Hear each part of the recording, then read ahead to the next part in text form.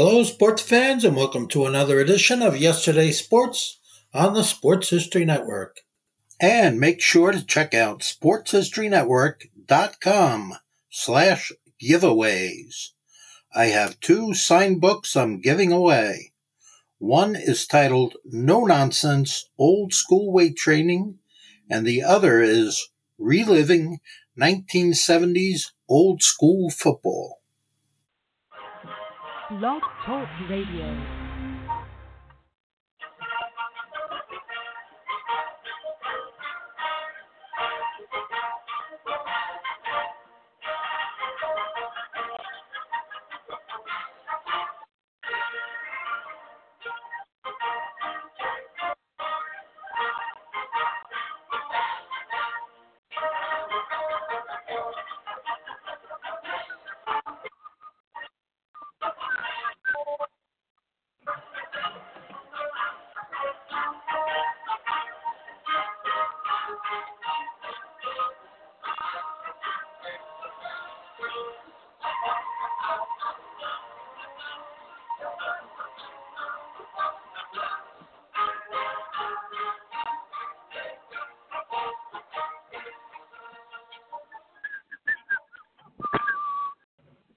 Tonight, we'll go back in time to seasons past, when 22 men graced the rugged fields of yesterday, fighting for one more first down, one more yard gain, one final score which would bring victory after 60 minutes of battle on the gridiron.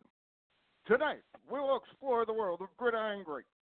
Welcome to Gridiron Greats, football history and its memorabilia on the Gridiron Greats Publishing and Broadcasting Network, in conjunction with Swick Enterprises, and we're live from the Wallingford, Connecticut home of Gridiron Greats magazine. And I'm Bob Swick, publisher and editor of Gridiron Greats magazine, and I'll be your host for the show. Gridiron Greats is the only publication in America which focuses upon the history and memorabilia of the North American football game since its inception in 1869. We cover 140 plus years of football history and memorabilia. You can find us on the web at GridironGreatsMagazine.com. It's at this time I like to introduce my co-host. He's a senior contributing writer to Gridiron Greats Magazine, a football memorabilia historian specializing in pre-World War II items, in particular Red Grange, and also Seattle Seahawk items, in particular Steve Larger. He hails from Portland, Oregon. Mr. Joe Squires. Joe, welcome to the show this evening. Good afternoon to you, Captain. It still cracks me up hearing, Seattle Seahawk items, in particular Steve Largent. I guess if you have to pick something, it's like going to college and saying my minor was in Russian art. That's the equivalent of focusing on Steve Largent, I guess. So. That's good, Joe. That's good.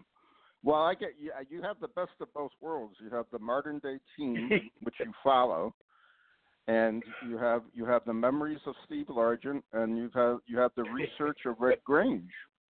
So you're encompassing basically, 100 plus years of football there, and that's great. I'll admit, Bob, I wish that I'm envious of you East Coast guys who follow teams that are rooted in history. Chicago Bears, Green Bay Packers. I just wish when I said Seattle Seahawks, we could touch the 100 best players. You know what I mean. It's just I know.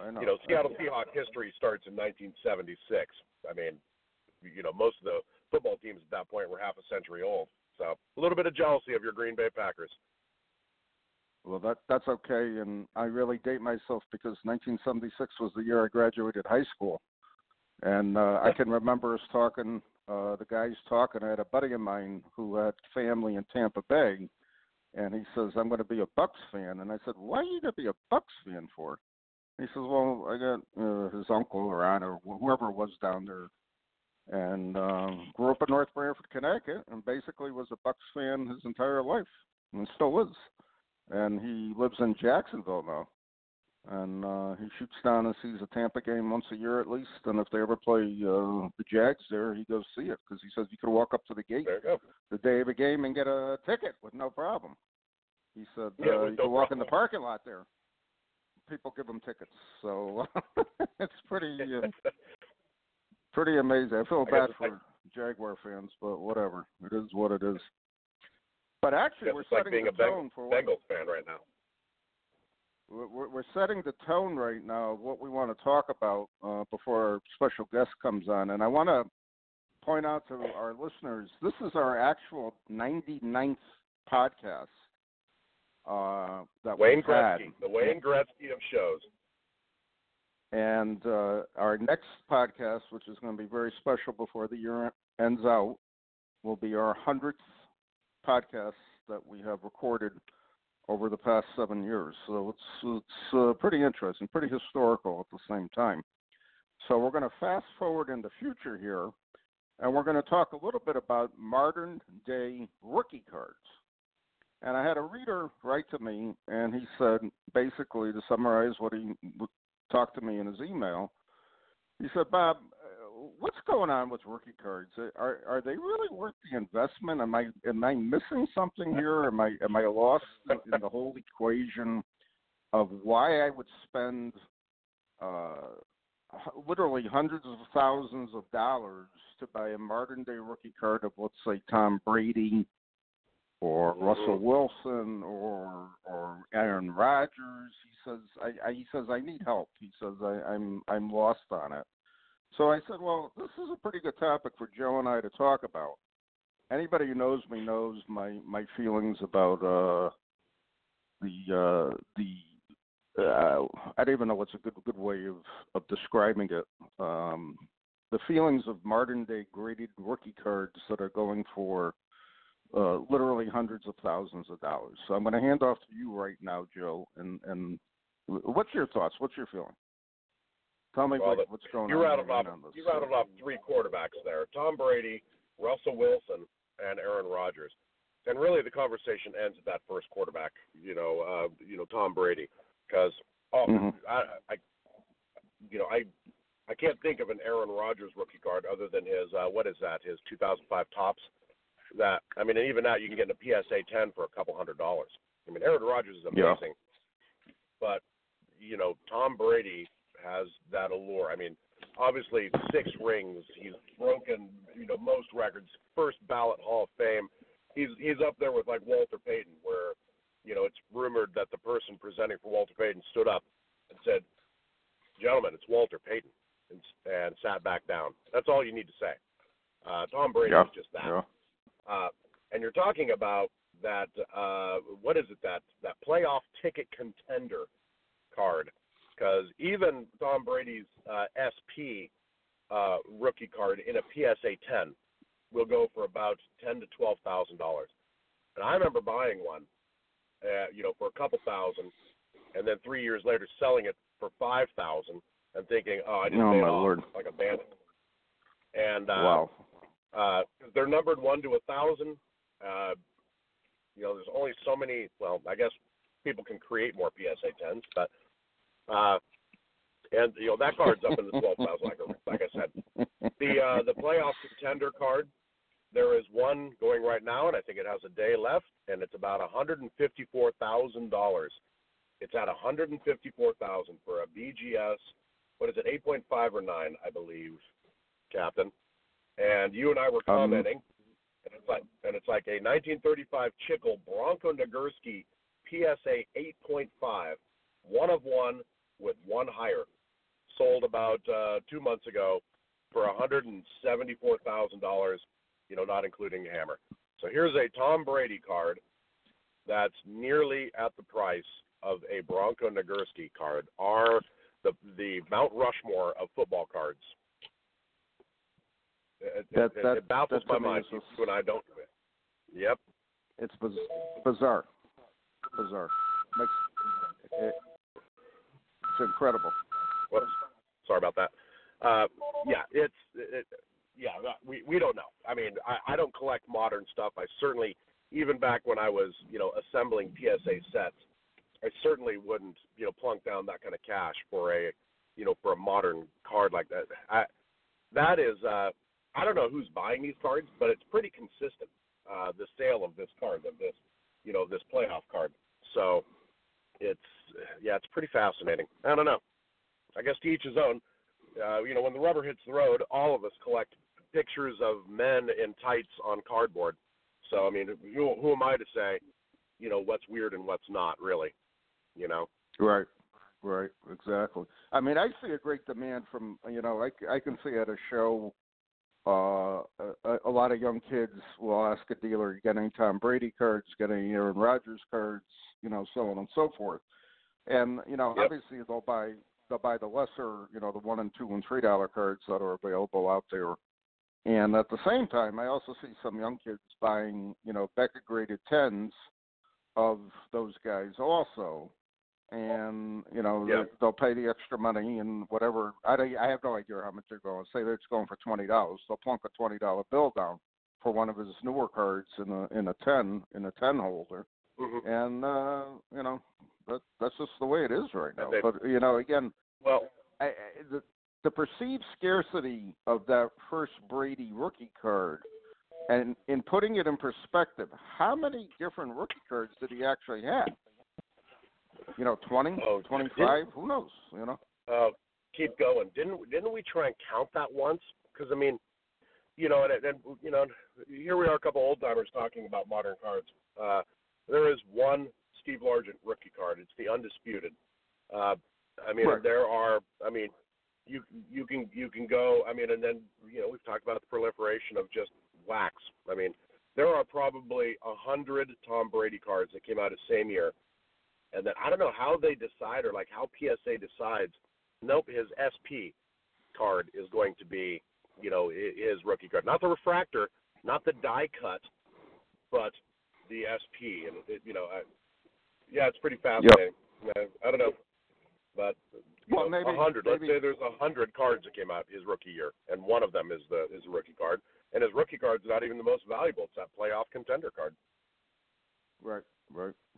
And it's a good point. Good point you bring about Rodgers, as far as his Topps card, being worth, let's say, a couple $100 or whatever. I have no idea what it is. I know he's got a police card in the police set. And, that really isn't driving any type of rarity value either, because there's thousands of police sets that were given out over the, course of every year in Wisconsin, and ultimately gets into the hands of collectors at the same time. So I just find it fascinating. I don't have a good answer one way or the other for the, whether or not you would want to buy it or not type of thing. I mean, I know a few stocks I'd rather put $150,000 in than a Tom Brady rookie card. You know what I mean? So it just doesn't make a lot of sense to me. But again, the market is radically different than what it used to be. So. Well, think about this. We a long time ago, you and I talked about six-figure football cards, and it's right. you could probably hold in two hands, what used to be the six-figure football cards. A PSA 9 Jim Brown, a PSA 9 Joe Namath, a PSA 8 Nagurski. Boy, do you think a PSA 9 Bart Starr would fetch six figures? Not quite. I mean, if you think about the six-figure football cards, most of them are vintage, and then you've got this modern card, this one modern card, this Tom Brady card that beats all comers practically. I mean, right. It's pretty fascinating. What would an all-10 BGS player contender card go for? And I guess we'd have to look that up. And then what would it go now? It's just it makes me scratch my head that this card is worth more than a Nagurski card, which is what all of us hold up, as our golden child. So. Yeah. And it's still, I still go back to a show I did, and I know I've said this story several times. It was late 1984, and a young guy comes up to me and he says, "Do you have any John Elway Topps cards, rookie cards?" And I had a couple, and I think the going rate at that time we were using for a superstar rookie was like $1 a card. And I vaguely remember I had a couple of them, so I told the guy, give me, $1 each. And he says, well, if you got any more, I'll buy them from you.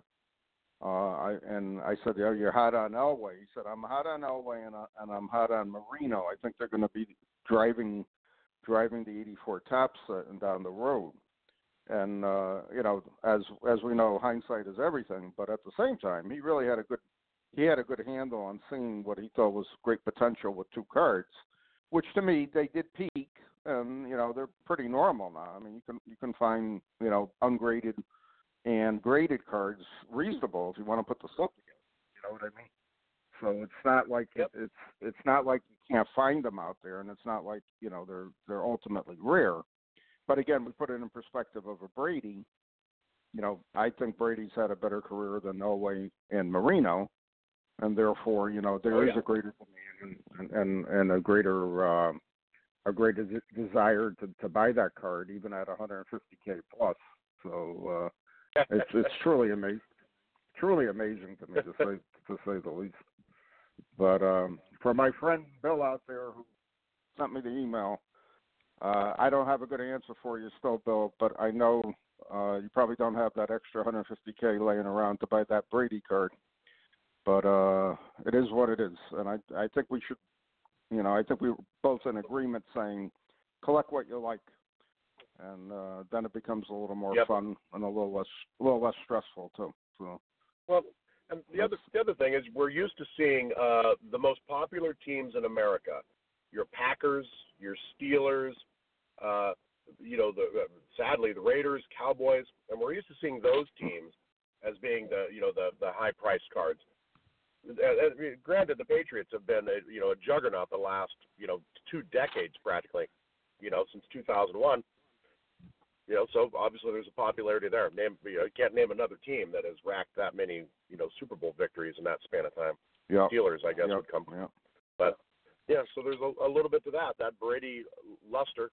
How many more years does he have? And it's pretty fascinating. Yeah. But it's definitely a gamble. When you're buying a modern card for that much money, it's definitely a gamble.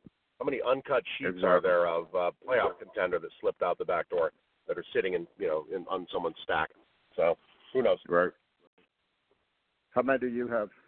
Couple. Uncut sheets or playoff contender cards? Bob, you're the host.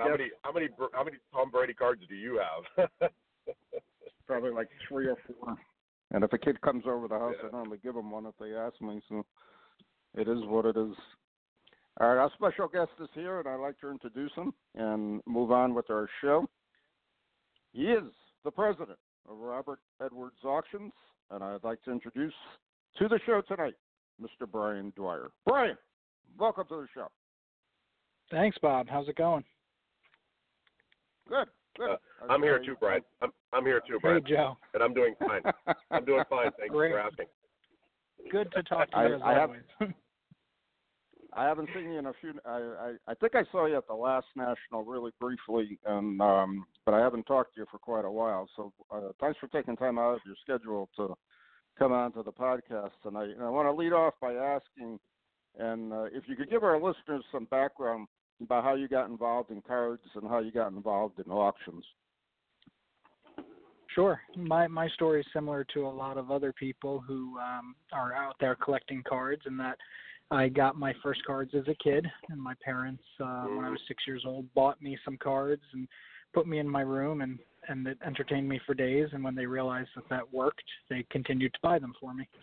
So it goes back to me being 6 years old and being fascinated with these cards and the players and the stats, and it kind of just stuck. And then when I got to be a teenager, I found eBay, and I was buying and selling and feeding the habit like we all do, and it was fascinating to me, so I just kept doing it. Nice. But you've been involved with the hobby for a long time. I mean, you were helping people put collections together, Brian. I mean, you were more than a collector for a long time. Yeah, so I mean, you guys both know me. I'm on the younger side of our hobby, Yep. I would say, and I've been in it for over 20 years. I submitted my first cards to PSA in 1998, so Wow. I go Wow. back a long ways. I was helping people build collections. I was at shows. I grew up in the New York City area, so I had access to the National when it came to Atlantic City, and I had access to some shows in New York, and I've been around a while. You've been doing it longer than I have, Brian. That's something I tip my hat to. So congratulations. Thanks. Bob mentioned you're president of REA. One of the top auction houses, in the nation. How did you come to be associated with REA? How did you come to become president? And what is your day-to-day role, your function at REA? Yeah, so I got started in this business in 2007 full time, working for a grading company, and then I missed that buying and selling that I was doing, kind of just on the side using eBay, and so I left the grading company and I went and I started my own company, which is Sterling Sports Auctions, which still exists now in Minnesota. Yep. And I did that for a year and a half when the Robert who founded Robert Edward Auctions called me and said, I see what you're doing and I like what you're doing, and would you consider coming to work for us? And so I considered it to be the equivalent of playing minor league baseball or Pop Warner football and the Patriots or the Yankees calling and saying, come join our team. So that was 2012, and I sold Sterling, and I went to join REA, and I was in acquisitions for REA until 4 years later when the founder retired, and he said, you can work for the person that owns this, or you can own this, and that's how it all happened. Wow. You're like a modern-day Dread Wow. Pirate Roberts from Princess Bride. Wow. You are Robert Edward Auctions. So. Yeah, it's been a fun ride. It's a great place to work. We get to do cool things, and as far as my day-to-day, I mean, it's like running any business. It's overseeing every part of the business. Our primary goal is obviously getting material in and building these auctions that are 2,000 or 3,000 lots deep. That's a lot of networking with collectors, helping collectors, teaching collectors. It's a fun gig. No day is the same. Wow. Wow. Well, talking about the auction, can you? And I'll get a little off script here, but let's say you got a call from me, and I said, Brian, I got a 60+ year collection of football cards. None of them are graded. I've collected all my life. Would you be interested? Or I don't know what I'm doing with the collection. I don't know if I should just sell it outright. Do you think I could get, do better in an auction, so on and so forth? So tell us what goes into preparing an auction and how you obtain, the lots for them at the same time. And then when you're done with that, let us know how an auction actually closes, because I'm sure a lot of our listeners really don't understand the technical aspects of the auction. They just bid on it and pay for the item and then get the item, in the mail type of thing. Yeah. So, I mean, we get calls like you've described every day, calls, emails from people that have been doing this for decades and they don't know where to start. And so it's our job to make heads and tails of these lifelong collections. And we're good at it. We know the questions to ask. We know what we're looking for. We know what we specialize in and where we can do really well for people. So when somebody calls us up with a lifelong collection, we try and make it as easy as possible, find out what they have, find out their theme, find out how they built the collection. We deal with a lot of people that inherited things or found things, but we deal with our fair share of people who built these collections. So we just try and learn more about them, their situation, their goals. We're a teammate in the process, so we don't buy anything outright. We are the best equivalent is like we're a realtor for your sports collection, and we're taking on the collection, and we're trying to get you the most money, and you're coming to us because we have this network of buyers and we know what we're doing, and we're going to tell you what you need to do to make it more valuable, to make the most money possible. So we're predominantly educators for a lot of people when it comes to selling their collection. And then, you'd asked how do we get these cards? We have just an amazing mailing list that's been built for decades, and we do extensive advertising, and luckily people find us.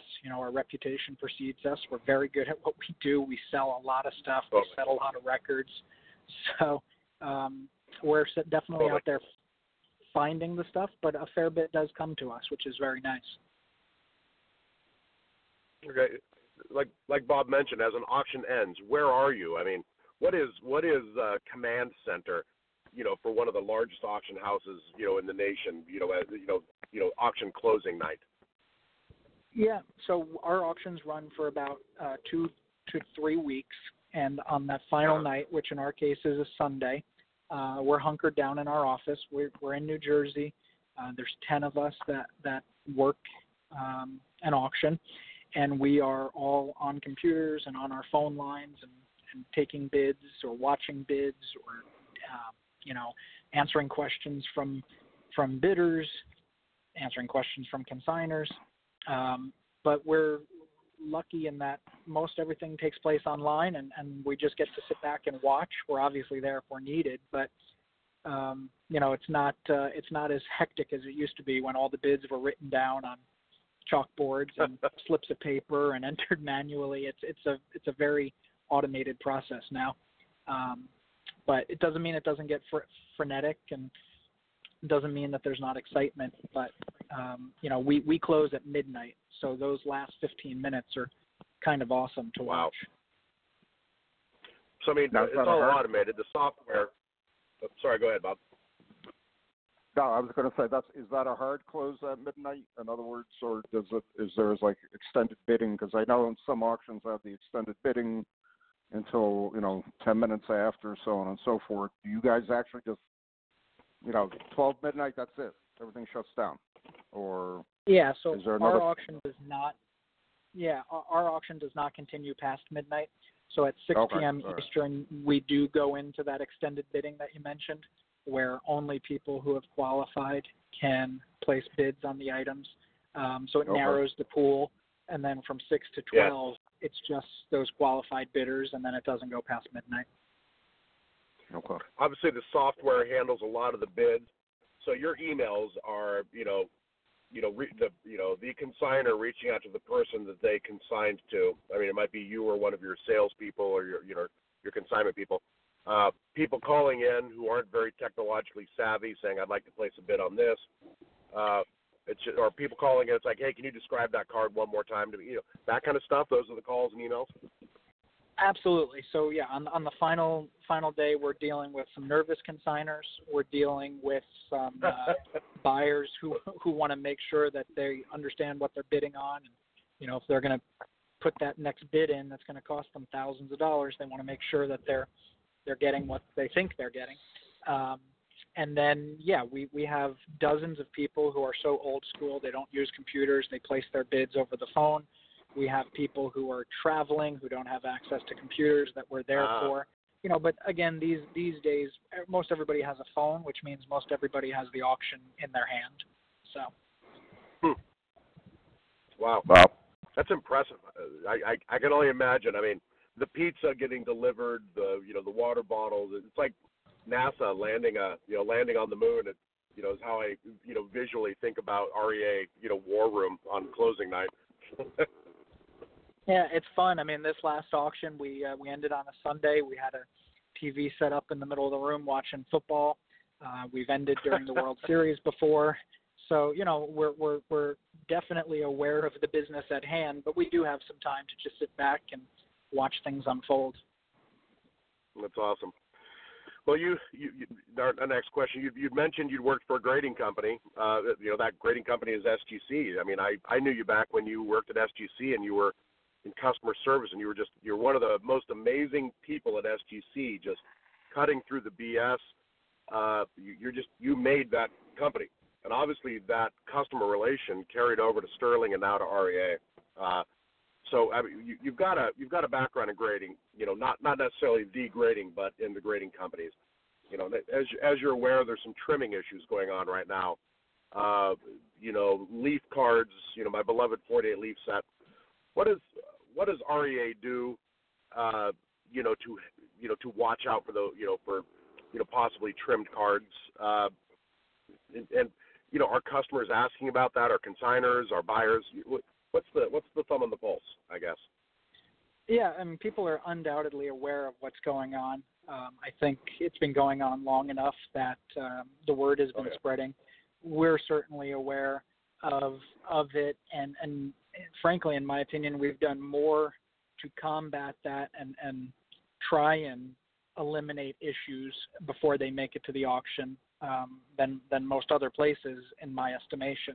What do? We have a full-time staff member who used to be a senior grader at SGC. So somebody who I worked with who was a grader at SGC for 15 years. When I took over, REA came and started to work with me. So this is a guy who was in the trenches for 15 years, who knows what to look for, and now he's looking at everything that comes through us.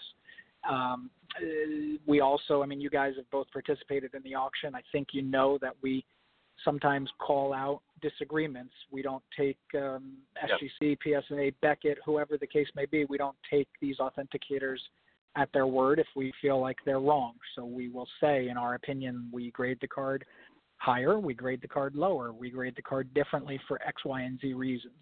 And so we've had that history of disclosure where we're not just selling the cards. And then obviously we have, the tools of the trade that help us evaluate cards. And what people don't realize is how many cards don't make it to the auction because they haven't passed our internal controls. And so that's something that I think people never, ever consider, is that there's stuff that gets on the cutting room floor because it doesn't pass our muster. We're not out there publicizing it. We're not out there, but we are not putting it up for auction if we're not comfortable with it. Tell us about that vetting process and what the conversation is like with the consignor. They send you 10 cards and you reply, hey, we think these 3 are trimmed, so we don't want to consign them.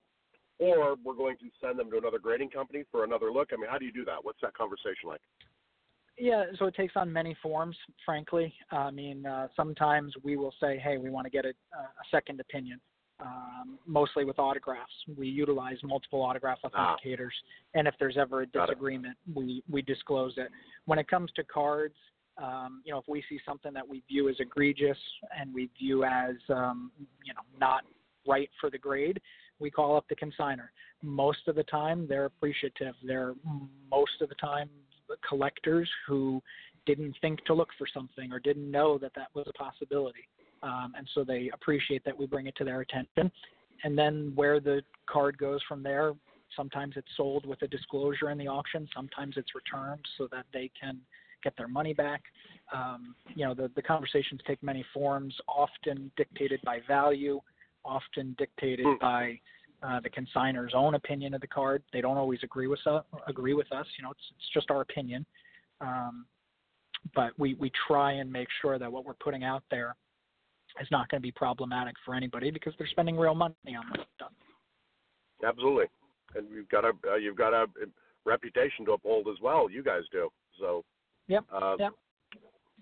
Has there ever been someone who there's 10 cards you can sign, we think 3 are bad, and the person said, to hell with you, give me all 10 back, something like that. Oh, absolutely. Absolutely. Yeah, got to be some disagreements there. Yeah, and we just have to make a business decision at that point, and nobody can tell us how to run our business, and so if we're not going to be comfortable doing something, we can agree to disagree, and we go from there. But we've been fortunate in that most people, when we point out what we're doing and we show them what we see, they generally agree with us and let us proceed with the disclosure. Wow. Very cool. That's amazing. Well, that's good business too, Brian. Obviously, especially for people who are possibly uneducated on a piece or whatever, and they've inherited it, they're looking. You're the expert. They're the ones, asking for your honest opinion, and you're giving it to them. So that's important. That's important in the hobby. And we're in it for the long term. Yeah. Well, unfortunately, there's a lot of people who, unfortunately, there's a lot of, let me rephrase this. Unfortunately, there are several individuals who would just take it and just pass it over as fast as possible and be done with it. You know what I mean? So, and again, like you're saying, you're in for the long term, and you got to be honest in it. I mean, we wouldn't have this problem if we had honesty in the hobby. But we're looking at the fact that you employ an ex-grader to check things over before they go to auction says a lot. That's pretty telling. Yeah, we take it seriously. I mean, we're not perfect, but I think we do a far better job than other companies that provide the same type of service that we provide. Absolutely. Wow. Brian, you have any favorite story you'd like to share with our listeners about what possibly could be the most interesting item or items you've auctioned over the years? Whether it's one item, a group of items, whatever it may be. We get to offer some incredible items. I always say I have the best collection in the world 3 times a year. I mean, a typical auction has cards worth big money, has memorabilia, bats, jerseys, autographs. I mean, presidential stuff we sell from time to time. Last auction we had a Jim Brown jersey just to keep with the football theme that was passed down through the family of the guy that used to do the laundry for the Cleveland Browns. And so they call us because they find us on the internet. And this jersey that's been passed down for 50 years, we sell for $75,000. And so that was a very cool call to say that, this thing that you've kept to remember your father actually has a lot of value. That's pretty cool. It's amazing. By the way, we've sold. Go ahead, Joe. Oh no, you go ahead. No, I was going to say we George Washington signatures. We've sold Harry Houdini's handcuffs. We've sold the shoes Muhammad Ali wore in the Rumble in the Jungle. We've had some very. And by the way, you have a really good on-air persona too. I've like on your website, you've got, social media and in the news. We've got a couple clips here on CNBC and stuff, presenting, Wagner cards, et cetera. It's pretty cool. Yeah, we believe in getting the word out there. I mean, we're lucky, again, to have just phenomenal material that lends itself to publicity and, spreading the good word of the hobby and REA. But, I love anything I can do to bring attention to our hobby. I think it's good to get new blood in, and it's good to have positive stories, and anything I can do to do that, I'm going to do. Well, Brian, brace for impact from this Gridiron Great podcast bump that you're about to get for being on. We have our prepared. Curious, you talked about some of the cool items that are coming. Obviously, we're very football-centric on this show. What, other than like Steve Largent rookie cards and memorabilia, what football items are really hot right now? What are you out pounding the ground for? Yeah, I mean, the Largent market is just one we can't tame, but huge. We are always looking. We're always looking for the big names. Baseball has Ruth and Mantle and Cobb. Yeah. When it comes to football, Brady stuff is obviously very popular. Jim Brown's always a big name. The guys of the 80s, the Elway, the Marino, Jerry Rice, we sell their rookies and 10s for big money. Yeah. So, it's always going to be the stuff that people remember collecting that's going to resonate with them, and that's usually what drives these prices. It was interesting. Joe and I were talking about before you came on the show. I had a reader email me and ask me what's going on with modern-day rookie cards, and in particular, he's looking at that Contenders Brady card for $150K plus. I'll throw it out to you. What's your opinion on that card? Is it worth it? Is it undervalued? Why is it a $150K card? Well, I mean, it's a $150,000 card because somebody's willing to pay it, and that's really what it boils down to. I mean, I'm hesitant to call a $150,000 card undervalued. I'm personally not a huge proponent of advising people to spend big money on players who are still playing or who are still alive. Mickey Mantle, Babe Ruth, they're not going to wake up and do anything tomorrow. That's already not baked into their price. But I also tell people to collect what they like. So if somebody likes the Brady card and likes the price, then God bless them. It's something for everybody. Yeah, I'm really having a hard time getting rid of my O.J. Simpson collection lately. So not for everybody. So no, you're right. I mean, I think you nailed it, and a lot of people don't think about it. Somebody who's still playing, after their post-playing years, what they do can affect their value. I mean, Tom Brady is a huge hero right now, but I mean, we don't know what will happen afterwards. I mean, O.J. Simpson, Heisman winner, Rookie of the Year. I mean, just he's a stud, and he goes on to make amazing Oscar Academy Award-winning shows like Naked Gun, and and then he allegedly goes off and murders his wife. I mean, it's just you don't know what someone's going to do. So that's pretty fascinating. I never thought about that. Yeah, I mean, a lot of people tell me that they collect these pieces of memorabilia instead of putting the money into the market, the stock market, because they don't like the fact that somebody who they don't know has all this control, some CEO, some CFO can tank their investment. That's the same can be said for modern day players. You don't know these guys, and Brady's got a sterling reputation, but you just never know. So collect what you like, pay a price that you're comfortable with. But exactly. I think it's important to consider things like that.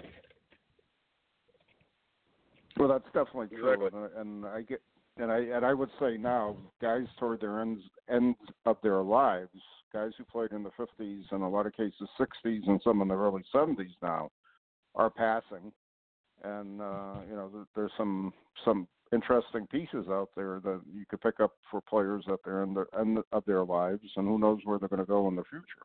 It's just a question of being educated about the player and knowing about the player, which there's a whole another story at the same time. So for example, when Jim Brown passes, I think his stuff is going to really go up even more, even though there's a lot of good stuff out there. You know what I mean? So totally. And it's the same with Bart Starr, just passed. That's it with his stuff. But he had a sterling reputation, and he was a class act from until the day he died. So it's that is good advice, though. That makes a lot of sense to me, what you said about that. Hey, Brian, REA has this, reputation. I mean, you mentioned you used to do one. It used to be one, huge auction a year, and under your helm, you've made it 3 really good manageable auctions a year. But you threw it out there. It's 2,000 plus lots per auction. So I mean, REA's got this stigma of just being a huge auction house. What do you tell someone who comes to you with maybe some smaller stuff that is worried about their collection getting lost in the fray, lost in the crowd? How do you assure them that the spotlight's on it? I mean, you've mentioned you have a really huge Rolodex of people who are on your mailing list, et cetera. What do you tell people about that? Yeah, I mean, we get this question a lot, and what we say to people is that for somebody that collects programs, or somebody who collects autographs, or somebody who collects figural pieces or jerseys, that's all they're going to focus on. And when the REA catalog comes out, if you're a program collector, you're going right to the programs, and you don't care if we've got a $100,000 Babe Ruth bat or a $200,000 Mickey Mantle rookie card. And so with a mailing list our size that has the diversity of collectors from all budgets, everything gets that proper spotlight, because for some guy out there, your $300 card is his white whale, and he's going to be all over it when the auction comes. So, to a certain extent, you want to be in an auction that's got big dollar pieces. It's going to get the attention. It's going to have the proper marketing behind it. It's going to have the proper reach. There's a lot of guys who collect all sorts of things and might not look at another auction because they can't get that diversity that an REA auction offers. So we recommend being in the auction, and the high quality stuff's going to pull everything up. A rising tide's going to lift every boat that's in that auction. Good point. How many catalogs do you ship for an auction, and how many active bidders are there roughly, per auction? What's the population of that? Yeah, we have nearly 10,000 catalogs that go out every auction. God. It's a massive expense, obviously.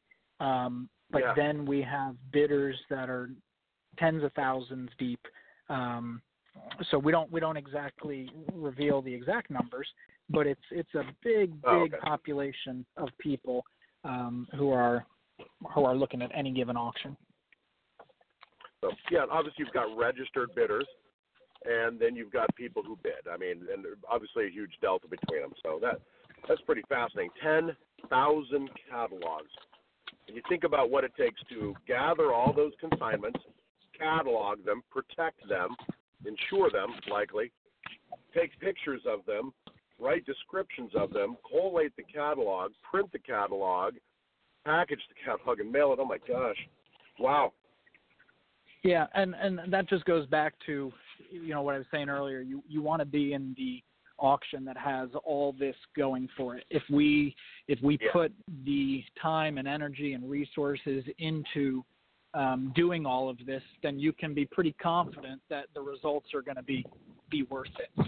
And I think people underestimate that. They assume that all auctions and all auction houses are created equal, and it's just not the case.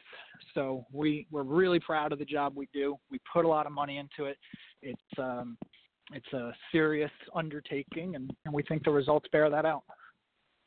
Yeah, absolutely. Without a doubt. Wow. That 10,000 catalogs is an amazing number. Knowing what it's like doing our magazine, obviously nowhere near that, but at the same time, it's a lot of work, especially, depending on, in your case, getting everything ready and pictures and descriptions and and I always like your description. And I think what's interesting, too, as much as people say we're turning to a paperless society, we really aren't. A lot of people really want an auction catalog. They want a printed magazine. They want something in hand. They're tired of just doing everything on the computer, and that's it. You know what I mean? So that's a good plus with your auction. So that is appreciated, to say the least. Yeah, Brian, you're right. Yeah, go ahead. No, I was just gonna say you're totally right. No, because I have a lot of people.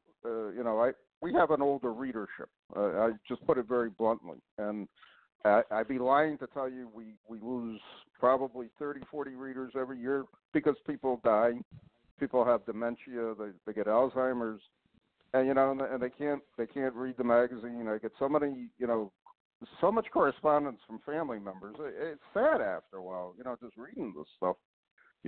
Dad's in a nursing home now. He has dementia. He used to love your magazine. We got to cancel the subscription. Blah blah blah. And it's sad to hear.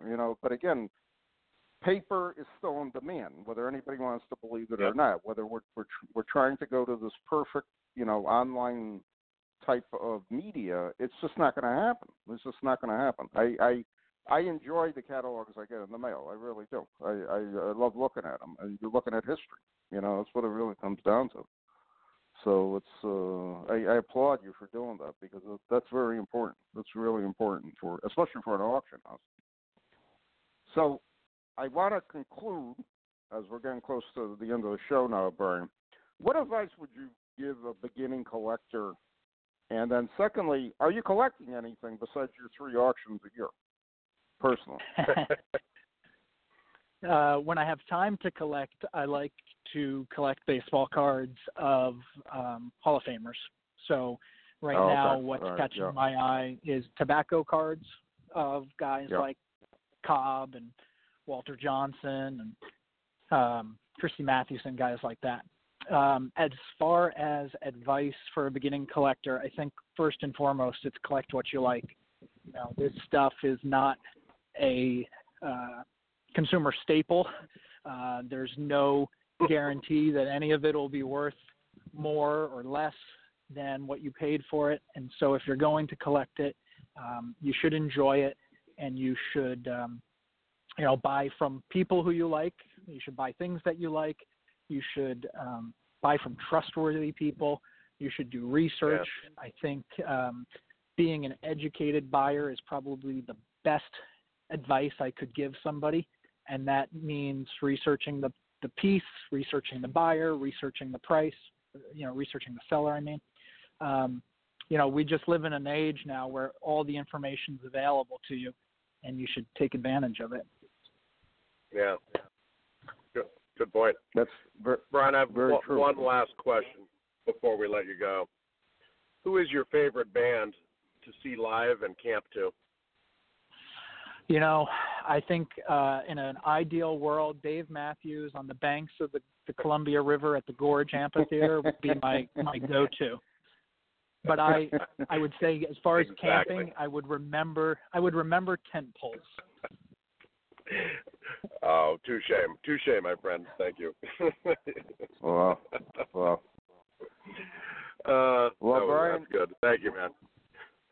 I really appreciate you taking time out of your schedule. You're one busy guy. You got a great auction house there, and if anybody needs to contact you, your website is RobertEdwardAuctions.com.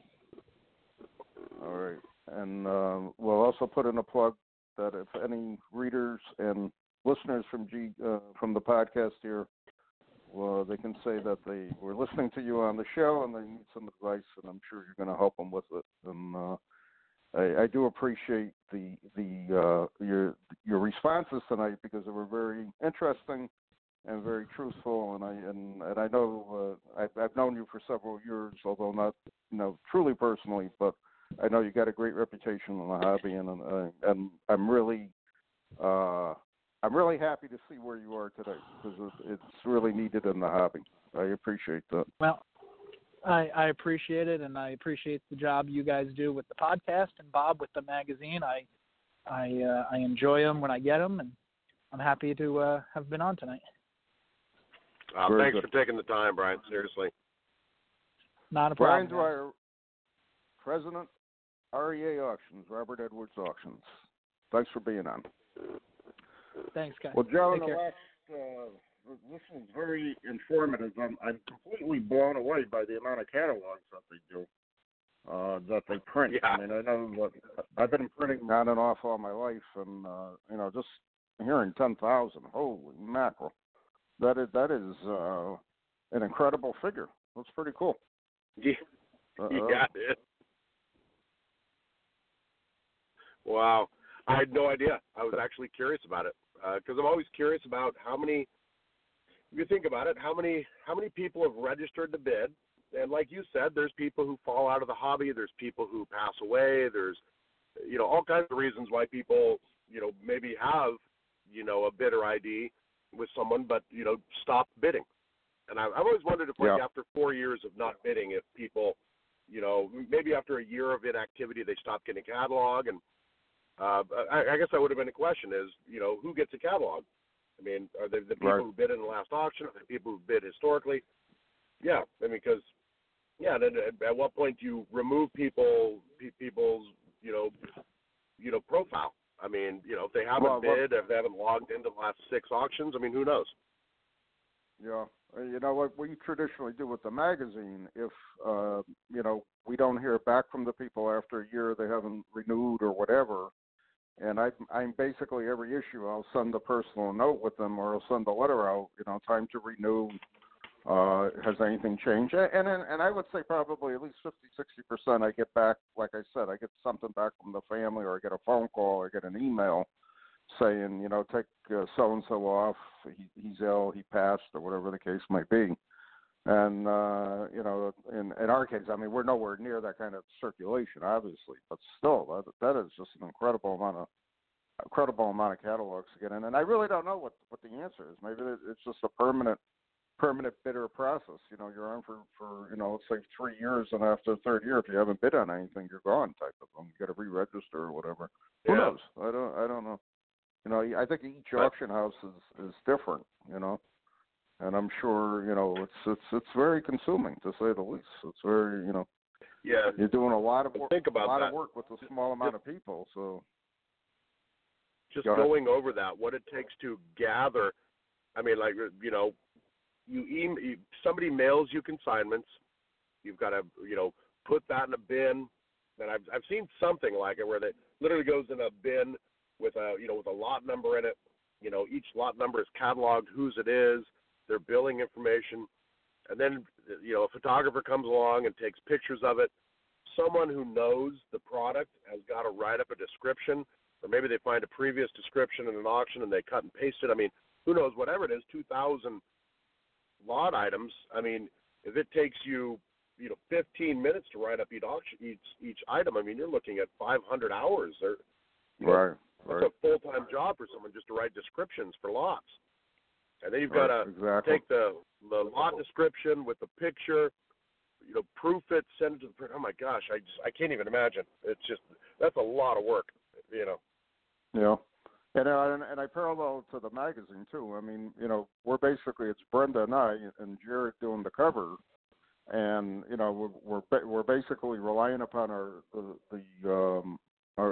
writers who are so dedicated to the magazine to send us these articles, and then we fix them up. We gotta lay it out. Brenda spends at least on an issue, if not more, a minimum of 40 hours between the layout, the design, proofing, so on and so forth. So it's basically 4 40-hour weeks a year just doing this. So just doing the magazine, not counting everything else we do. So it's a lot of work. I can only imagine with 2,000 lots in an auction. I mean, we're only doing a 48 to 52 page magazine. Doing a 300-400 page catalog. That's incredible. That's really amazing to me.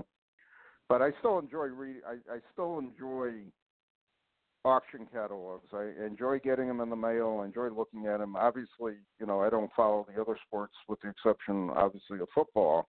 But I'm always interested in whatever football may be there. And from a historical perspective, seeing stuff I may have never seen before, type of thing. So that's always cool to me at the same time. So it's a very interesting type of very interesting. I learned a lot tonight myself. So I'm going to hand off to you. We're in a 2-minute warning. Joe, what'd you pick up on tonight's show? It's a great show. We touched a little bit on Brian's history, but I remember in SGC, and I literally, every submission I had went through Brian at SGC. He's that guy who would look over your order form, make sure everything was right, walk it back. Yep.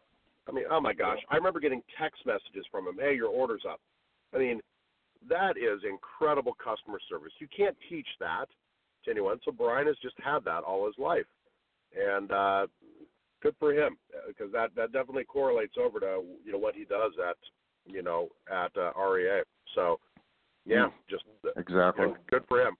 And we've talked about REA before and their lack of customer service and frustration. I think at the Cleveland National, I tried to submit something and I spent half an hour trying to log into my defunct account and get this and filling out stuff for tickets and postcards, only to have them say they don't do tickets anymore. And it's like, well, how come they're on the drop-down menu? Well, we haven't whittled that out of our system yet. And it's just, I just walked away. It's just, he offered that customer service that is certainly lacking now. This is what I don't understand. You're basically in a multi-million-dollar business, and your customer service department and or customer service skills are not existent. I just don't get it. I don't understand. It seems like this hobby has that in a lot of cases, and it's so wrong. It doesn't make any sense to me whatsoever. But it is what it is. So we're going to be Yes, wrapping indeed. up our 99th show. We're down about 30 seconds. Joe, any final thoughts? Looking forward to our 100th, Bob. I mean, it's like it's kind of whipped by. I'm just I'm very humbled to be your co-host, and I'm looking forward to it. It'll be fun. I can't believe how many years have passed. Just snap your fingers. It's just amazing.